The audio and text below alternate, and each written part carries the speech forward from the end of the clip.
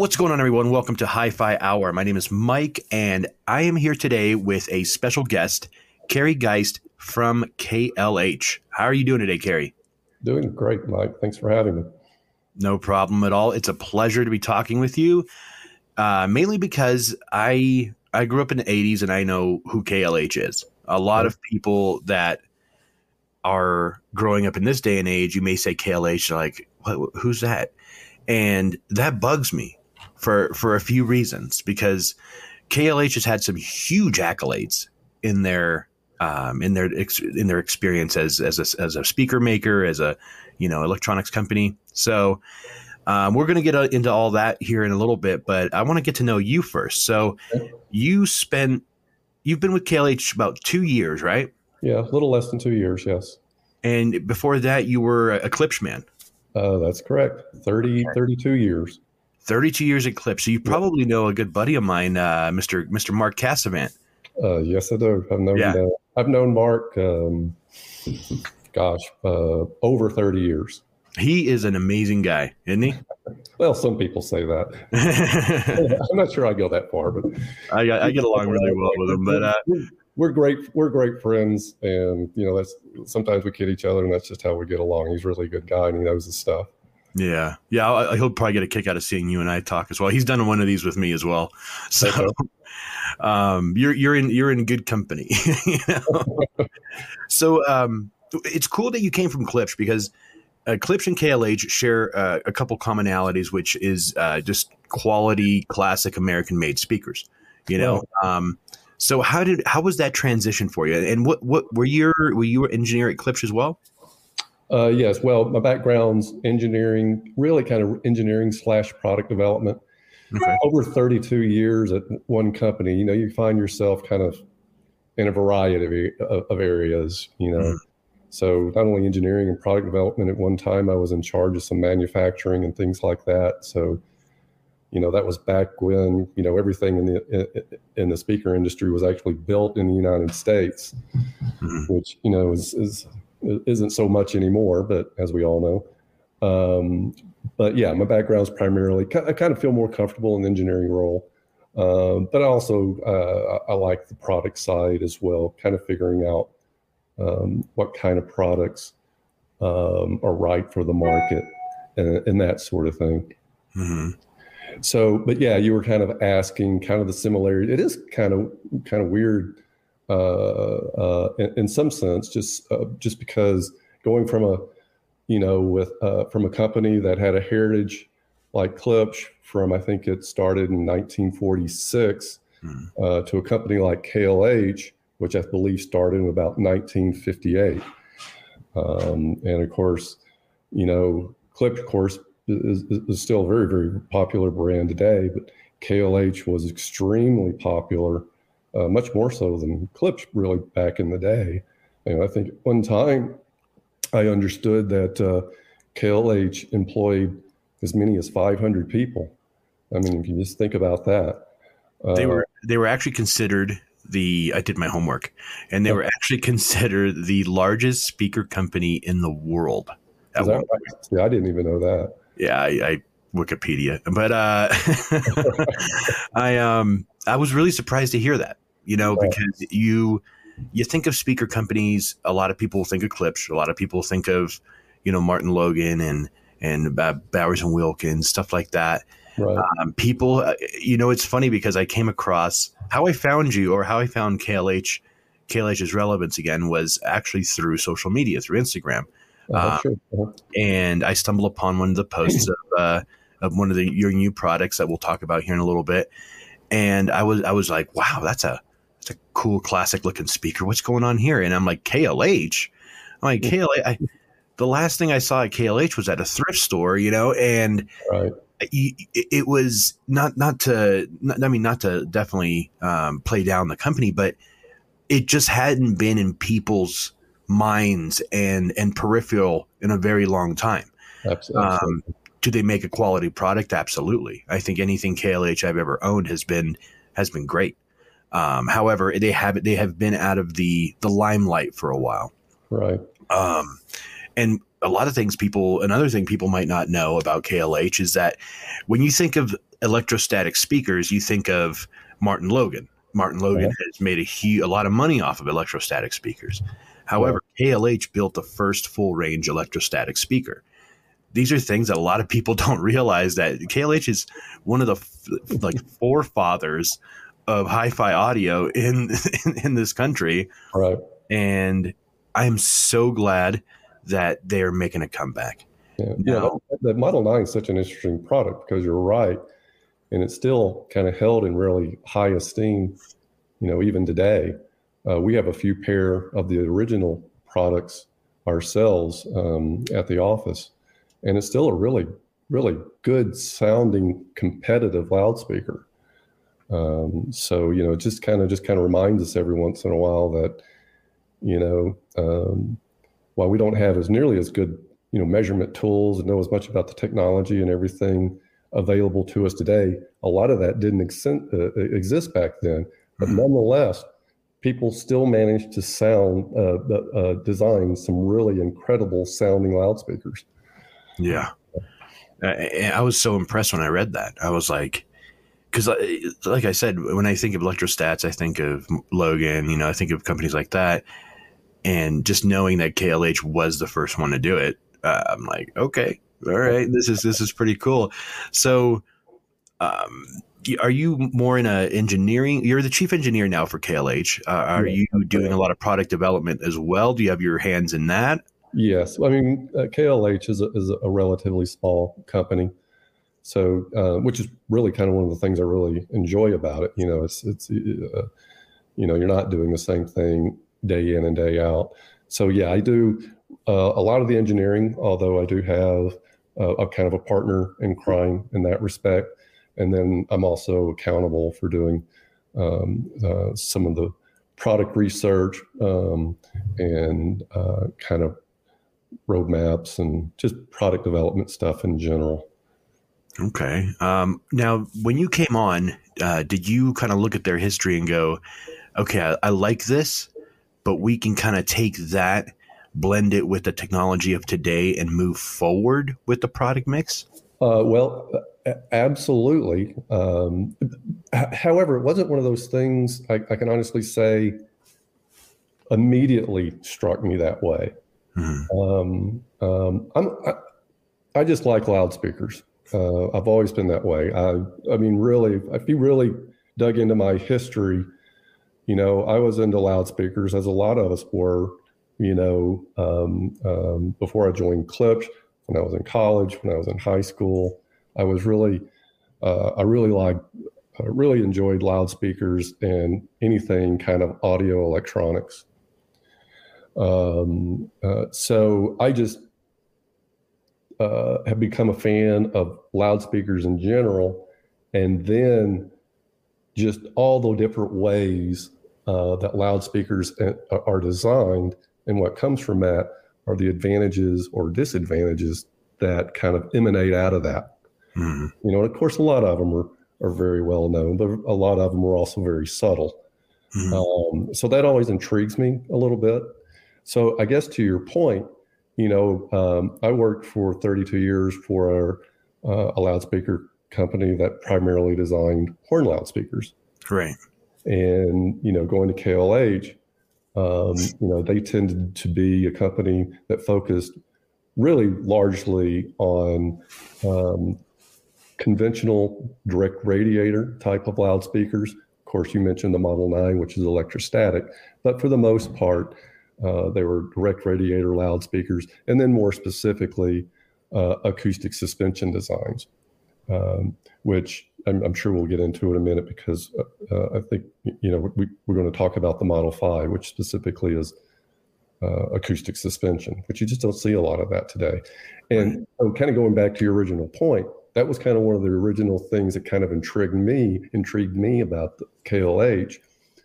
That kind of slowly kind of evolved with me over time, was that, here was this kind of technology that kind of was originated back in the 50s and 60s and really dominated the industry back during that time. But then it kind of disappeared in favor of kind of more traditional bass reflex designs that we see today. Mm-hmm. And it's not that some people aren't out there doing acoustic suspension, for example, but they're really few and far between. I mean, they're pretty rare. So that was kind of one of the things that kind of intrigued me, because that was one of the things when I first got into the industry. There were still some of those out there. I can still remember a really good friend of mine having some really early Boston acoustic speakers, which, you know, they were kind of a brand that kind of came out of that whole acoustic research, Advent, KLH kind of genre of brands that existed back then. And I remember my buddy of mine had these loudspeakers that were acoustic suspension, and they just sounded great. It's a technology, again, that I just kind of gravitated towards once I kind of came to KLH, because it kind of comes back to there are advantages and disadvantages on all loudspeaker designs, but you kind of look at a particular technology and you go, okay, yeah, I know what the advantages of that are. And, and with today's technology, I think it really improves upon that in a way that maybe some other designs that are out there, maybe not so much. Okay. So now for our audience at home that may not know what acoustic suspension is, can you kind of describe it to the public that wouldn't really understand it? Sure. Just go back with the history just a little bit. It was designed and patented by Edgar Vilcher. I think it's back in about 1954. Mm-hmm. And it's a fairly simple concept. But basically, a loudspeaker is pretty much this mechanical system that has resistance to movement. And when you put that in a loudspeaker enclosure, that's a closed box, the air that forms in the volume behind the loudspeaker, that's also a resistance, and it kind of forms an air spring. And really the way loudspeakers were designed back then, they had really tight suspensions, and they put them in very large enclosures. Mm. So the point there is that mechanical system is basically called the compliance of the loudspeaker. It was very stiff and it didn't move. And that really restricted your low frequency performance of the loudspeaker. Right. He was kind of the first person to kind of come along and say, no, we need to reverse that. We need to make the mechanical suspension of the loudspeaker very loose, where really it's just kind of floppy, right, and then put it into a sealed enclosure that's airtight, and that provides kind of the springiness or air resistance or restoring force to the loudspeaker cone. And by doing that, you can actually get some low frequency extension, surprisingly good low frequency extension compared to kind of these more traditional stiff designs. And basically what happens as a result of that is the mechanical stiffness by the transducer, it tends to be more nonlinear than the air trapped in the enclosure itself. Hmm. And because of that, you're actually in a traditional closed box acoustic suspension loudspeaker. The loudspeaker tends to be a little more linear than it would otherwise. So that was kind of the idea behind it, and just plus the fact, and I think this was probably the advantage that may have not been completely foreseen, was just the simple fact that you could make the loudspeaker smaller and still have really good bass response, because of course everybody wanted, a loudspeaker that wasn't the size of a refrigerator. And of course, they introduced that product back in the mid 50s. I don't know how the sales growth excelled, but at some point by the 60s and early 60s, acoustic suspension really was the dominant technology in the industry. Probably throughout the 60s and well into the early 70s. Because bass reflex, if I'm thinking correctly, didn't really start making its way into design until probably mid late 80s, right? I would say it always existed. However, it wasn't particularly well understood, and what I mean by that, it wasn't easy to design because it wasn't well understood, and because of that, a lot of problems in terms of alignment and things like that resulted. But people were doing it, literally back in the 50s and 60s and 70s. But like I said, it wasn't particularly well understood until really about the late 60s, when the literature started coming out that says, here's what's going on here. If you want to do it properly, here's how you have to do it. And of course, once people began to understand it and started getting it right, it was off to the races, because it does have certain advantages that acoustic suspension doesn't. It also has, of course, like I said earlier, it does have some disadvantages. But of course, it became very popular, and to your point, by the mid 80s, probably there were not very many acoustic suspension systems that I was aware of, and the industry had moved almost completely to bass reflex. Right. Because I grew up in the 80s, and acoustic suspension, I'm aware of it now. I know what it is now, but back then it was all bass reflex stuff. It wasn't right. It was the 80s kind of, I don't want to say they ruined it, but the 80s was a very, very bassy time period. Everybody loved their bass. They loved full range. They really enjoyed that. And, in the 90s, I don't know what happened there either, but you've been in this business a long time. You must have started when you were a kid, probably right out of college, right? Oh yeah, Klipsch was my first job right out of college. I graduated. Incredible. That is incredible. So you saw the evolution of Klipsch, which is great. You saw them really evolve into who they are today. Mm-hmm. And I enjoy their products. I think they're very unique.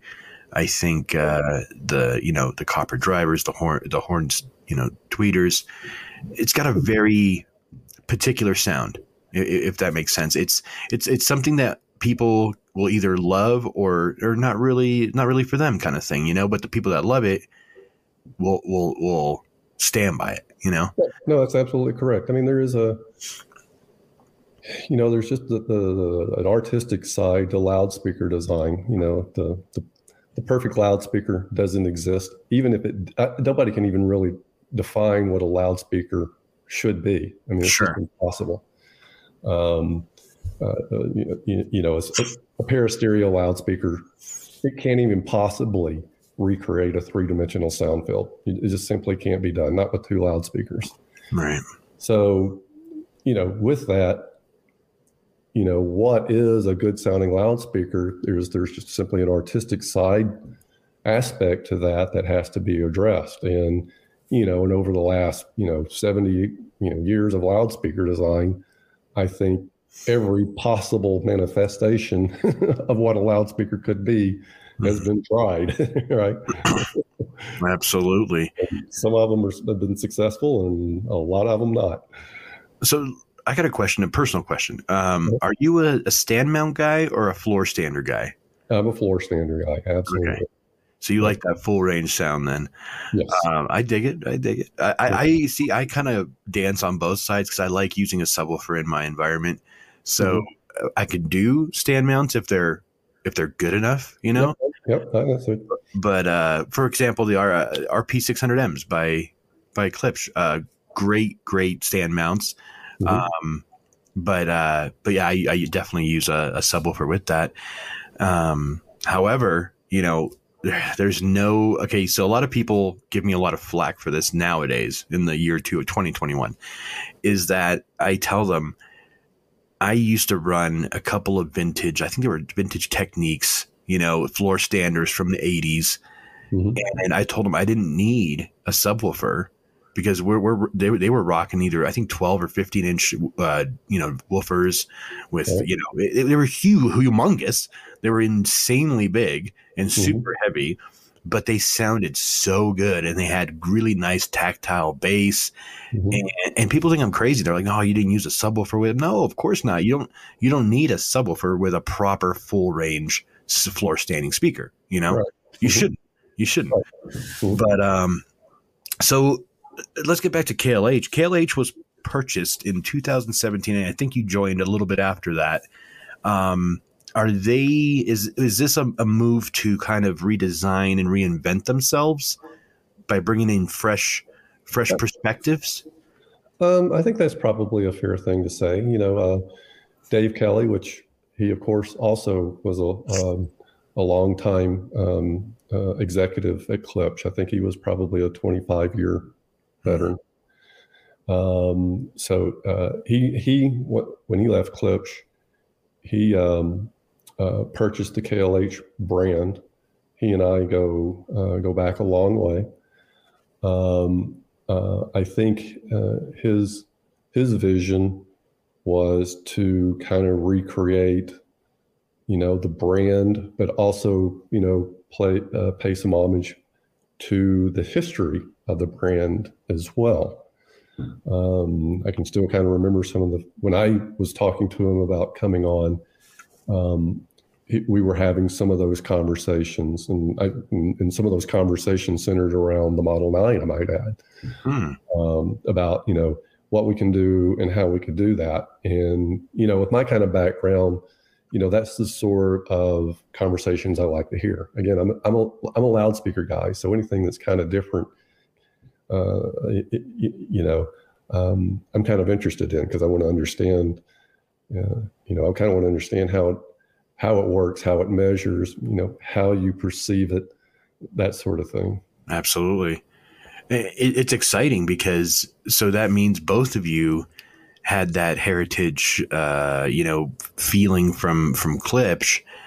I guess where I'm getting at is I'm glad a random Chinese company didn't purchase KLH. You feel me?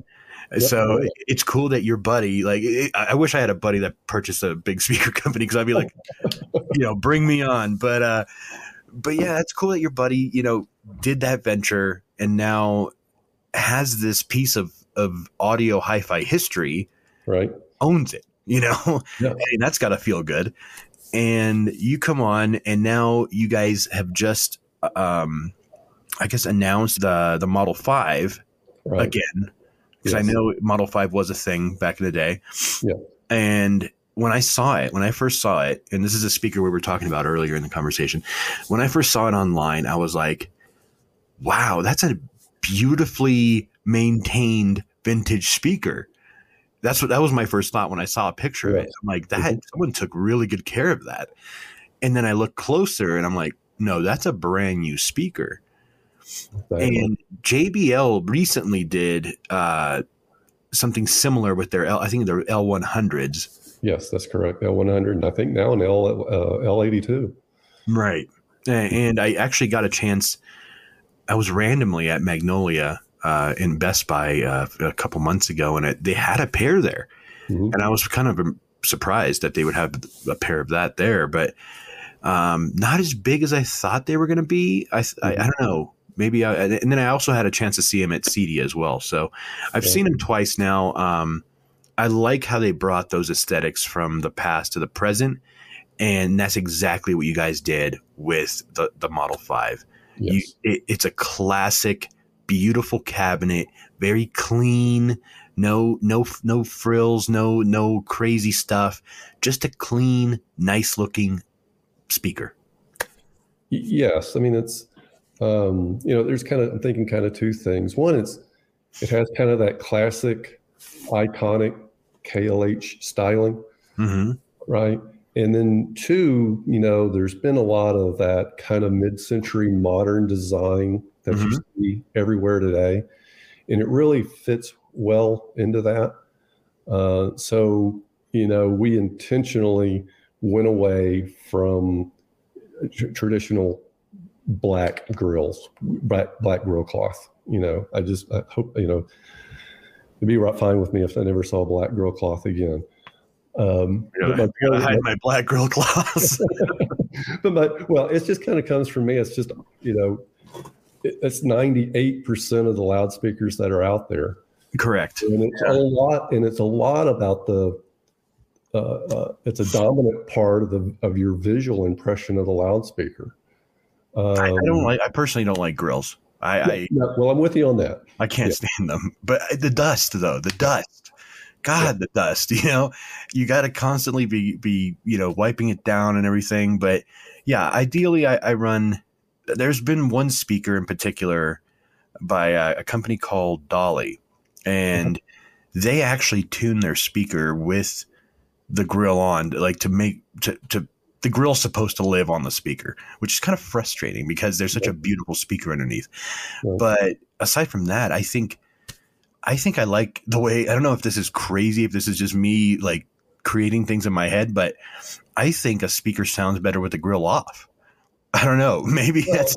I would agree with you that certainly you would be better off in the long run designing a loudspeaker with the grill off. Mm-hmm. But as we both know, that's typically not an acceptable visually in a lot of cases as we would like. Yeah. Typically, where these are placed, people are just going to prefer grill cloth. Yeah. So we kind of.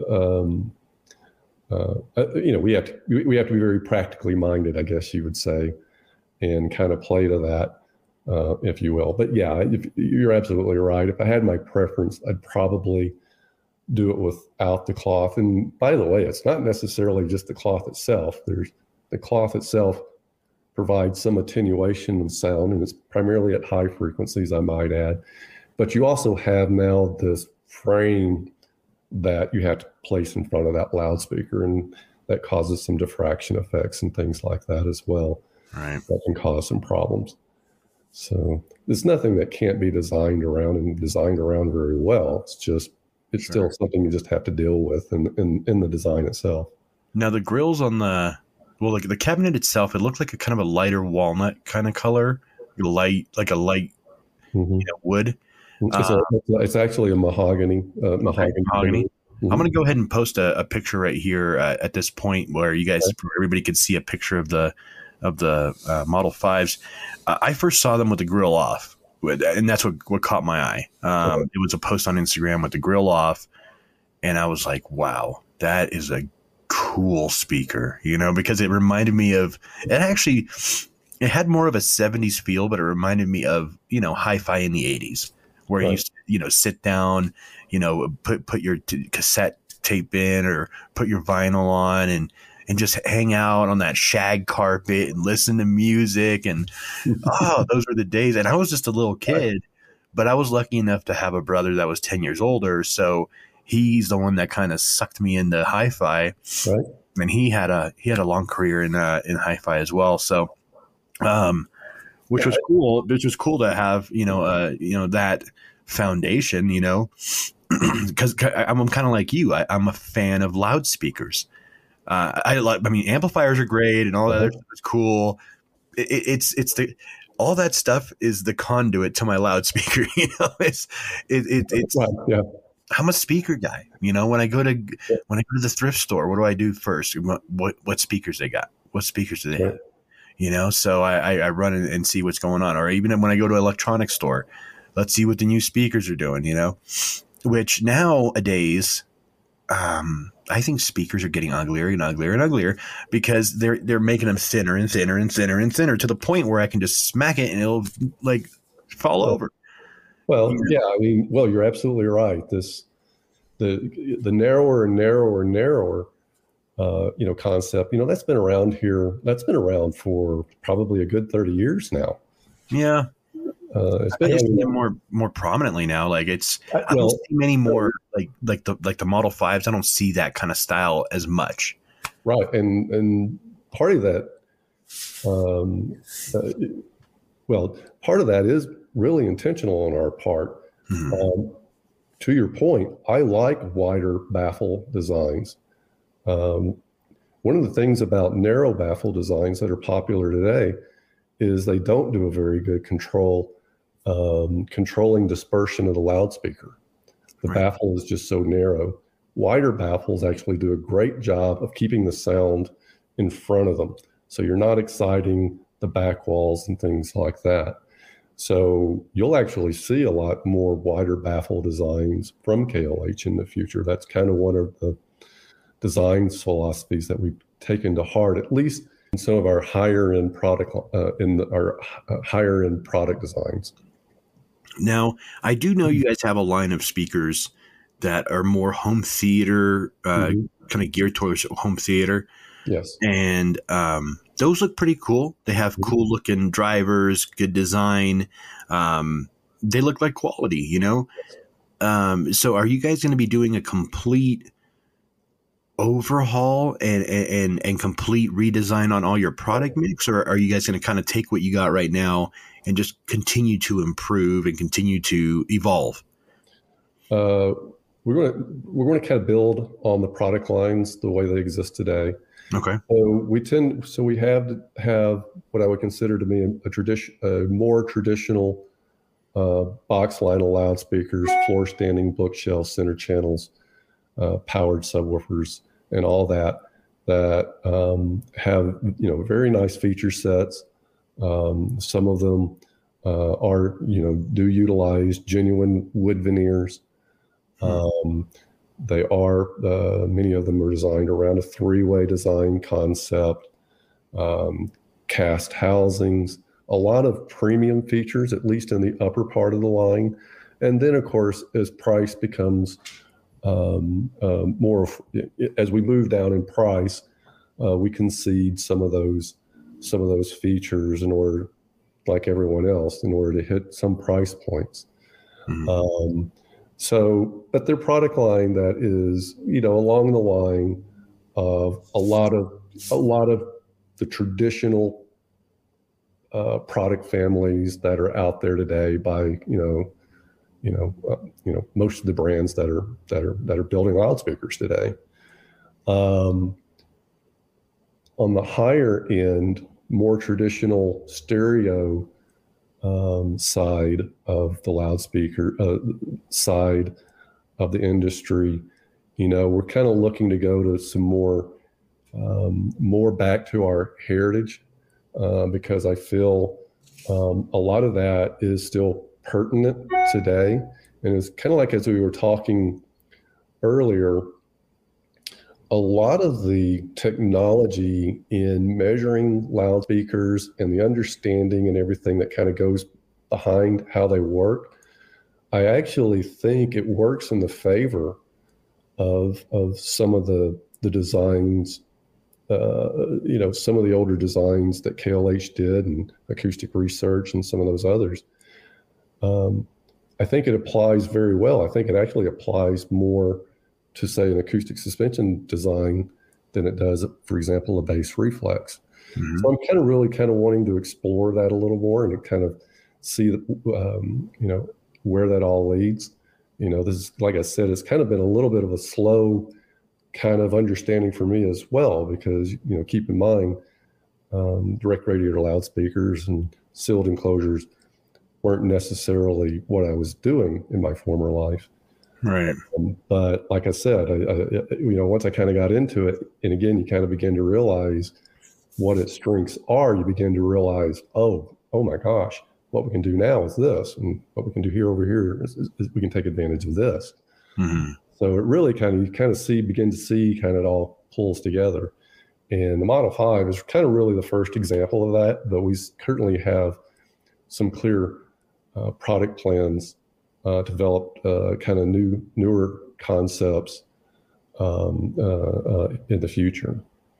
I'm excited because I feel that you guys are sticking with your roots and the fact that you, like I said, the fact that you did come from you and the owner came from Klipsch shows that you guys, this is American made, absolute, tradition.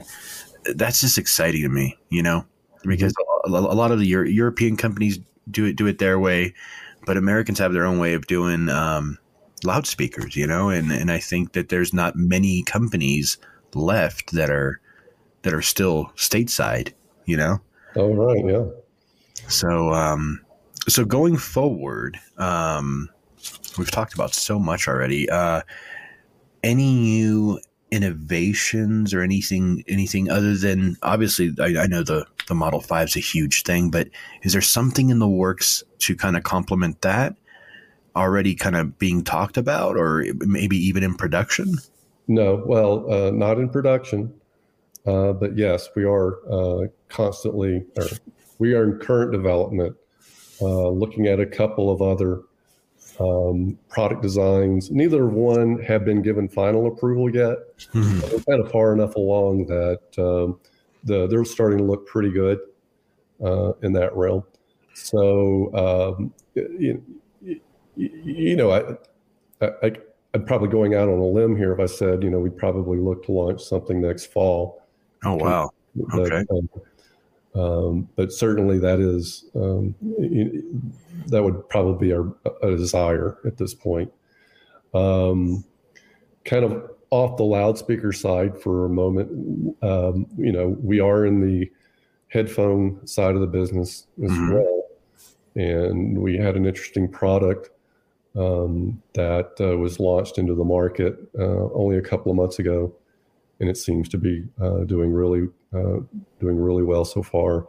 And it has some kind of interesting technology that you don't see out there very much. So are you talking about the in-ear or the over-ear headphones? The in-ear, the Fusion, about I think a couple of months ago, and it has, of course, the voice recognition technology. The earbuds recognize, I believe, 9 commands. You can answer your phone, volume up, volume down, next track, that sort of stuff. And it doesn't use a wake word or anything like that. So it's not like, "Hey Siri." It is on the loudspeaker itself. Did you just activate her? So it does. I guess my point is it has native voice control. Awesome. On the earbud itself. And it works extremely well, I might add. So I've been really surprised at how well it actually works. So we're pretty excited about that as well.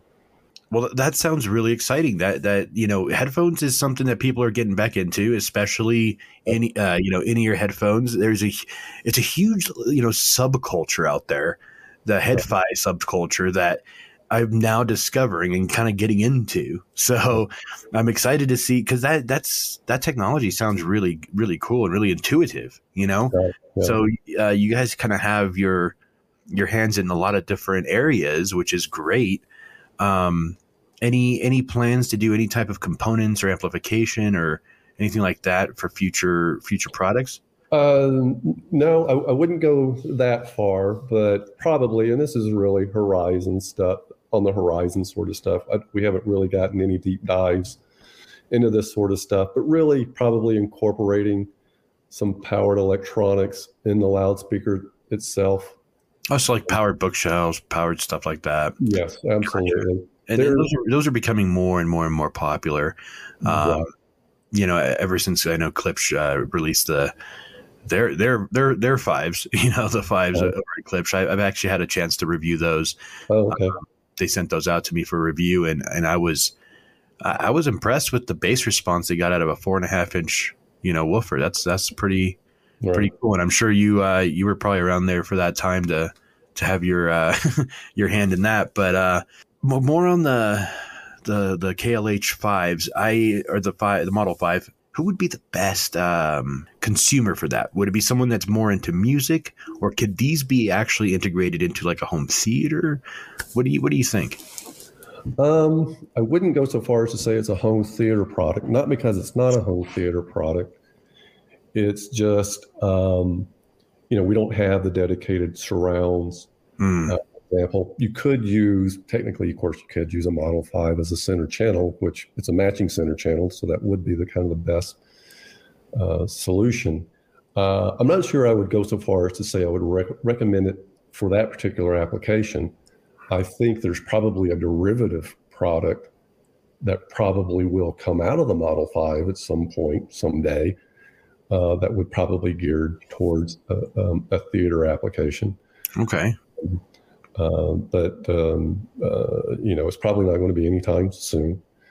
So in my opinion, it's really a classic 2-channel consumer.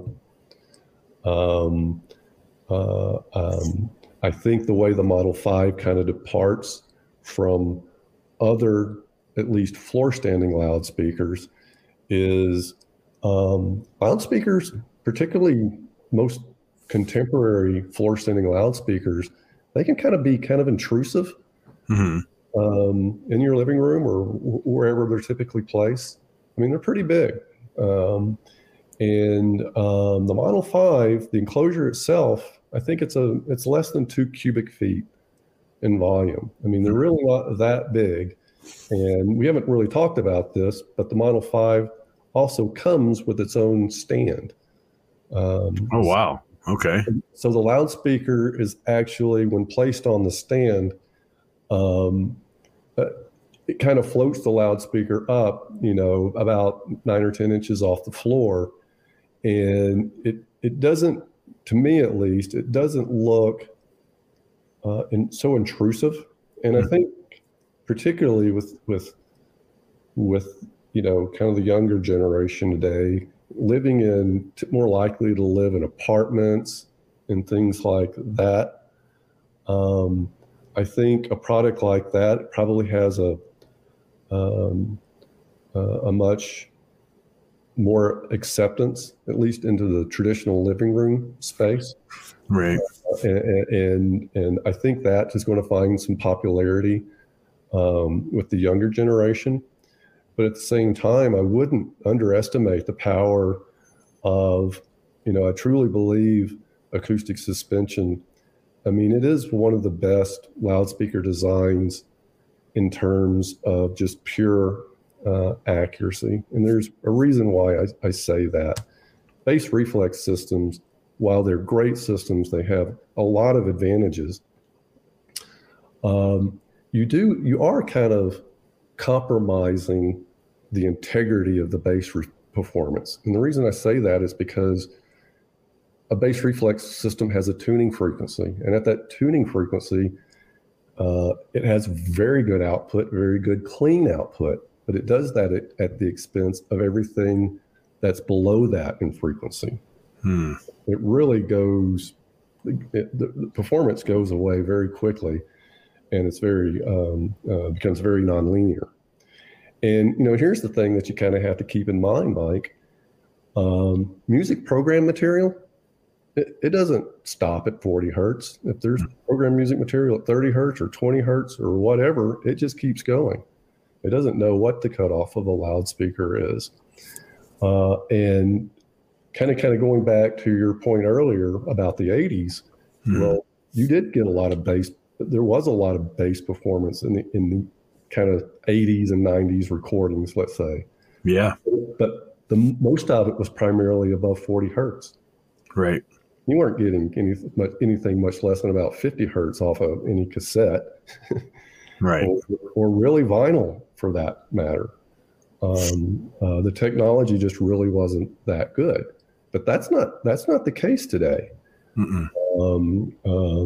Artists are using that bandwidth down there and using it very well. I don't know some of the artists that you listen to, but you listen to something like Billie Eilish, for example. It's funny. It's funny you just said that, because when you mentioned UArtist, she's the first one that popped in my head. I'm like, oh yeah, so that's it. Yeah. Billie Eilish has some songs that really dig deep. They really go really deep. And one of the points I would make is an acoustic suspension design, the transient characteristics and the cleanness of the system and the way it's designed will do that a much, much more good than a traditional bass reflex design will, interestingly enough. Oh, I'm gonna have to come into your world for a little bit and see what's going on, because come on in. That sounds fantastic. Now, for the people that are interested in buying one, and I'm sure after our conversation, people are going to be super intrigued. Yeah. I know I am. What's the price point right now? Because I know prices change constantly in this industry, especially around Christmas and everything. But what is the price point at this point in time for the Model 5? MSRP is $2,000 a pair. Super fair. Right. Super fair. Yep. I think, your competitors are doing it for double the price, and I think that you guys have put a lot of work and time and effort into it, and I think it looks like a quality product, so. That's again is kind of another part of, KLH's legacy. It was always offered a quality product at a really affordable price. Right. And that was just kind of one of the things that we tried to carry forward with the Model 5. Right. I feel that's a good business model to have, because that's a great way to get people not only in the door, but keep them in the family, Yes. Once they own a KLH product and they're like, wow, this is really good. Most people stick around, most people are a lot of people in this industry are loyal to their brand. Yes. I know my roommate is the perfect example of this, because everything he owns is Bowers and Wilkins. Everything, from his computer setup to his home theater to his 2-channel setup upstairs, everything. You see, I'm in the review business, so I'm constantly changing what is coming in and out of my system. So I couldn't tell you that there's one brand that I'm super loyal to, because there's a lot of brands I enjoy, because a lot of brands have different characteristics, Right. Just like when you listen to a Klipsch speaker, and I know Mark has been trying to get me to listen to the, I don't know if it was the Cornwalls or the Heresies, one of the two.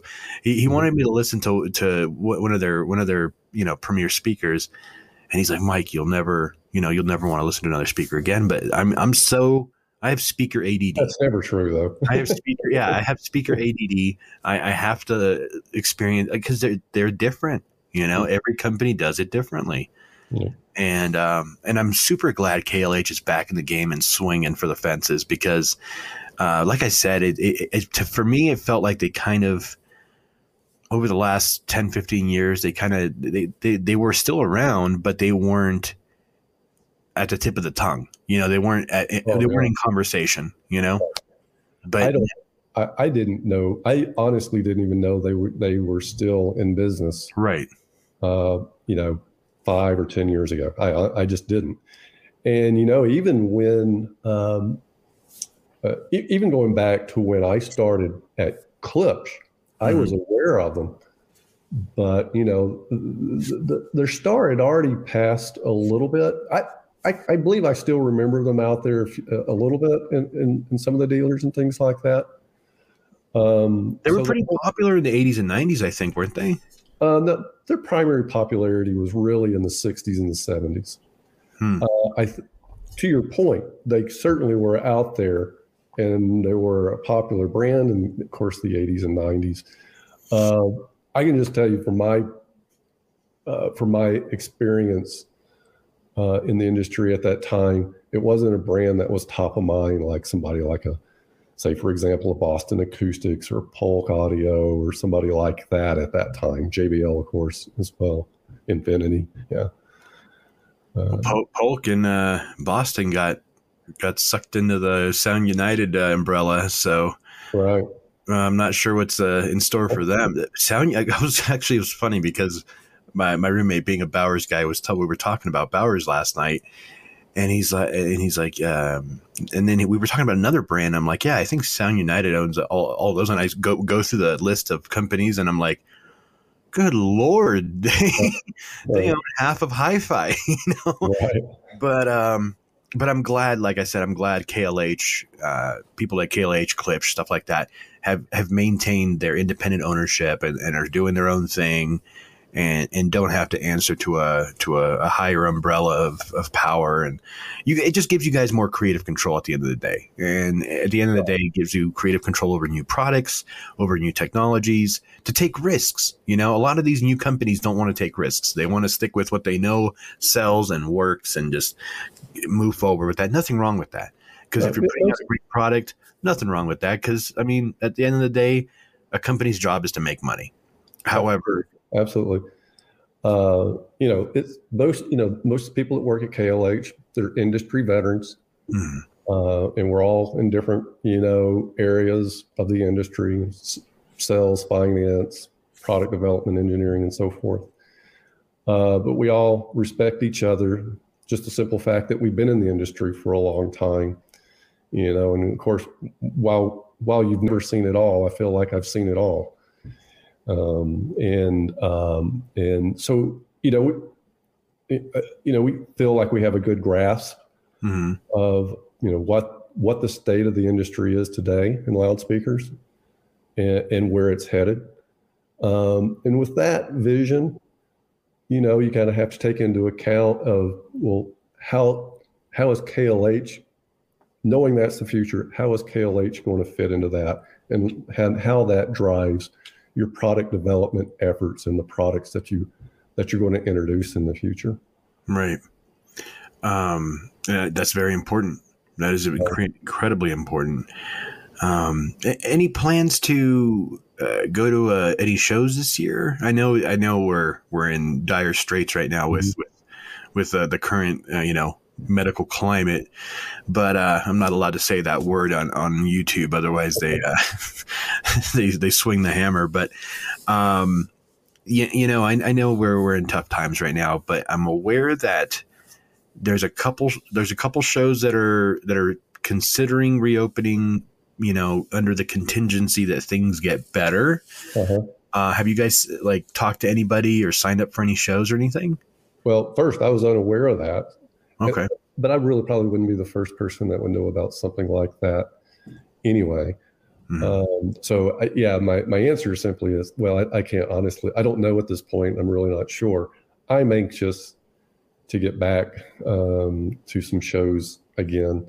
Yeah. Just, if nothing else, just with the feeling of just getting back to normal, if nothing else. Right. I think we're getting close. We're getting closer. We're getting closer. It feels like it. It really does, but I don't want to speak too soon. Right. You're right. Because who knows what could happen. But I hope we do get to see at least one or two shows this year. Because last year was a shame because I live in Denver. Well, I live outside of Denver, and it was CEDIA's second year for Denver. So they canceled, of course, but that was kind of a bummer because I'm like, CEDIA was here. Luckily, I went in 2019. I went to CEDIA and Rocky Mountain Audio Fest because that was my first year here in Colorado, and that was so cool to have those two shows back to back.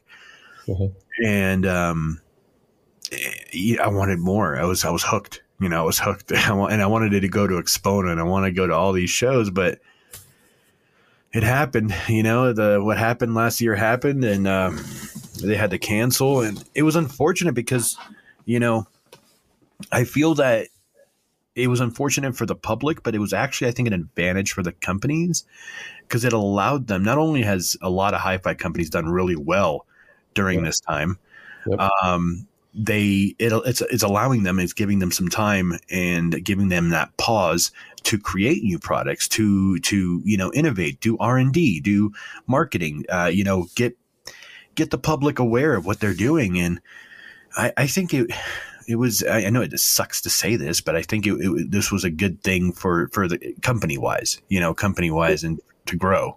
You are right, because it actually gave a lot of companies a lot of time to kind of reevaluate things. Because you know how it is. You kind of get wrapped up in the kind of day-to-day business of doing business, right?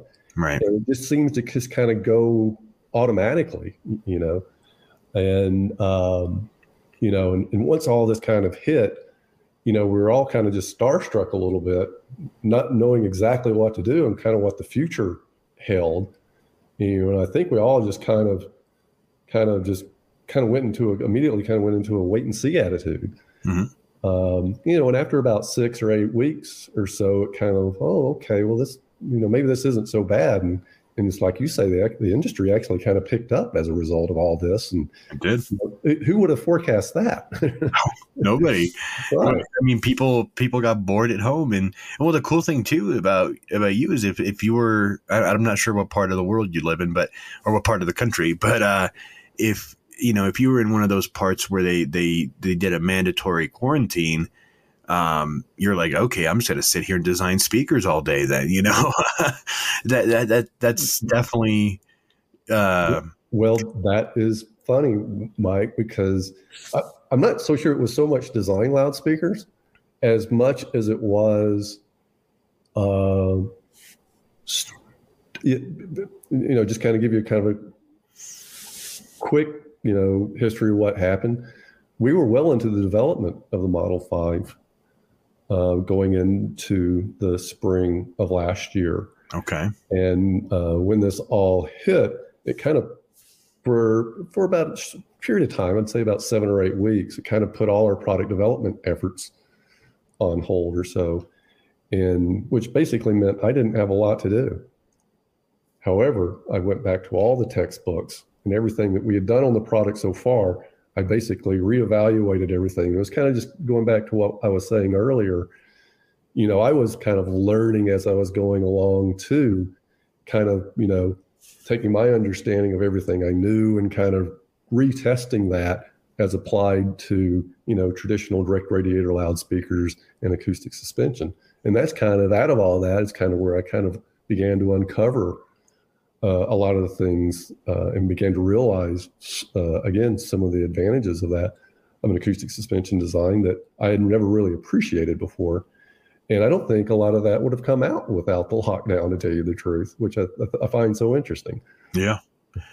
I'm telling you, I'll be honest, before the lockdown, I wasn't really doing much of YouTube. I had already started the Instagram channel, the Audio Architects Instagram channel, and that was growing and that was doing really well. But I think it was in March that my good friend told me, "Hey, you should start a YouTube channel." Mm-hmm. And I never had thought. I mean, I thought about it, but I was never comfortable with it because I was always weird in front of the camera, Come to find out, I'm okay at it. But that pause right there, that those, March, April, May, June, July, August, those 6-7 months allowed me to grow my YouTube channel and focus 100% on the YouTube channel and on the social media and on all this other stuff.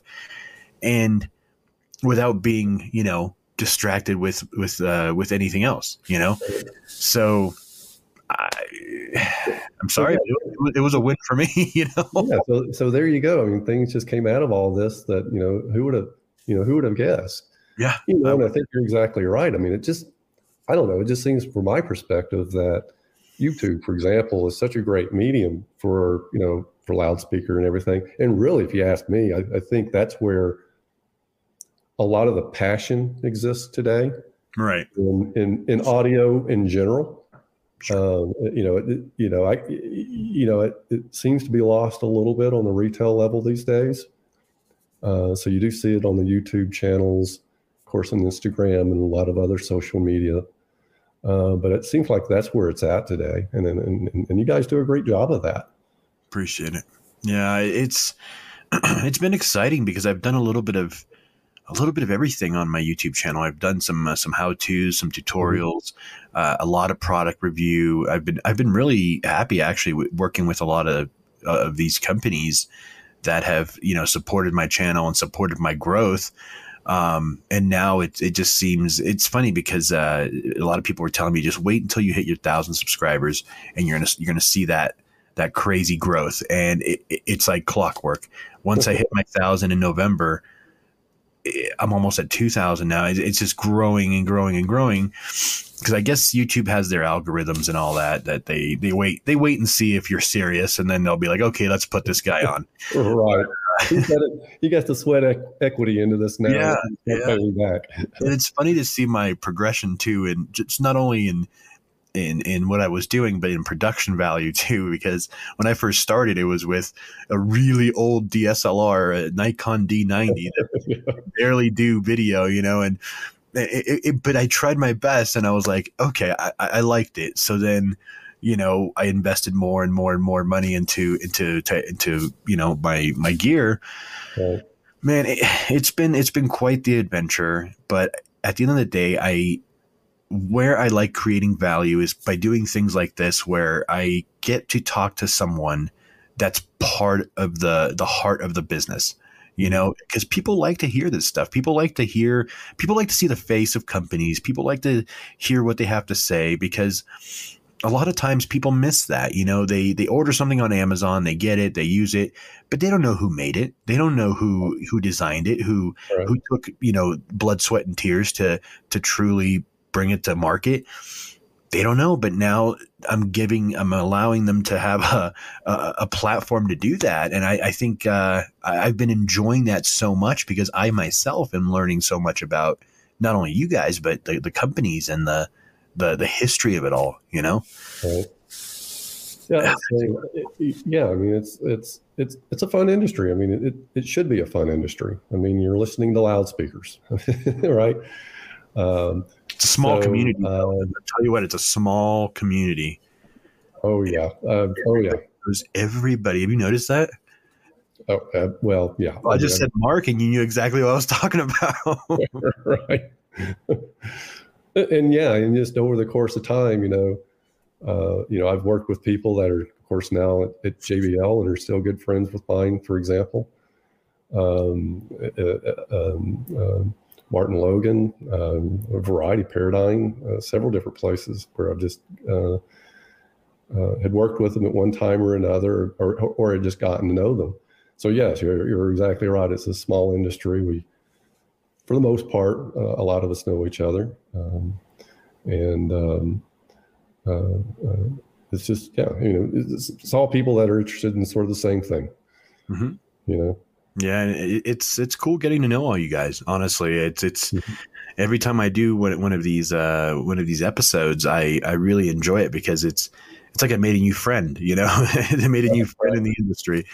So it's advantageous, because, like I said, you guys are always more than welcome to do a live stream with me or whatever. Or if you have a new product coming out, I would love to have you guys on to share it with the world, because I mean, everybody's consuming everything online now.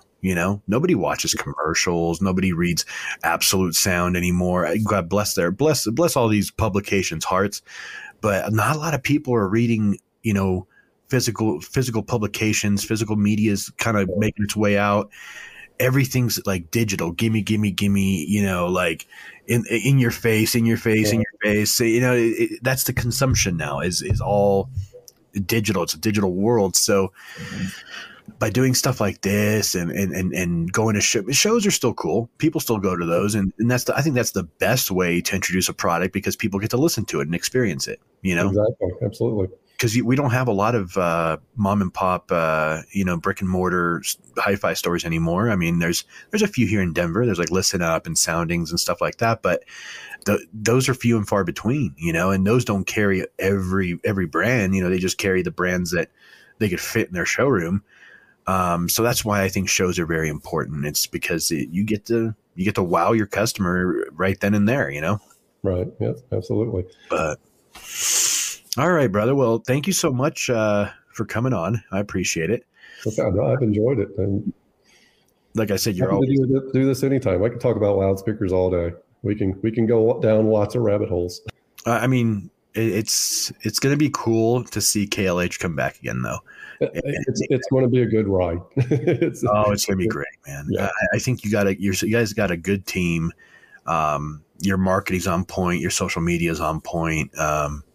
And it's just going forward. So But yeah, man, thanks for joining me again. I don't want to take up too much more of your time. I know you got a lot of innovation to do.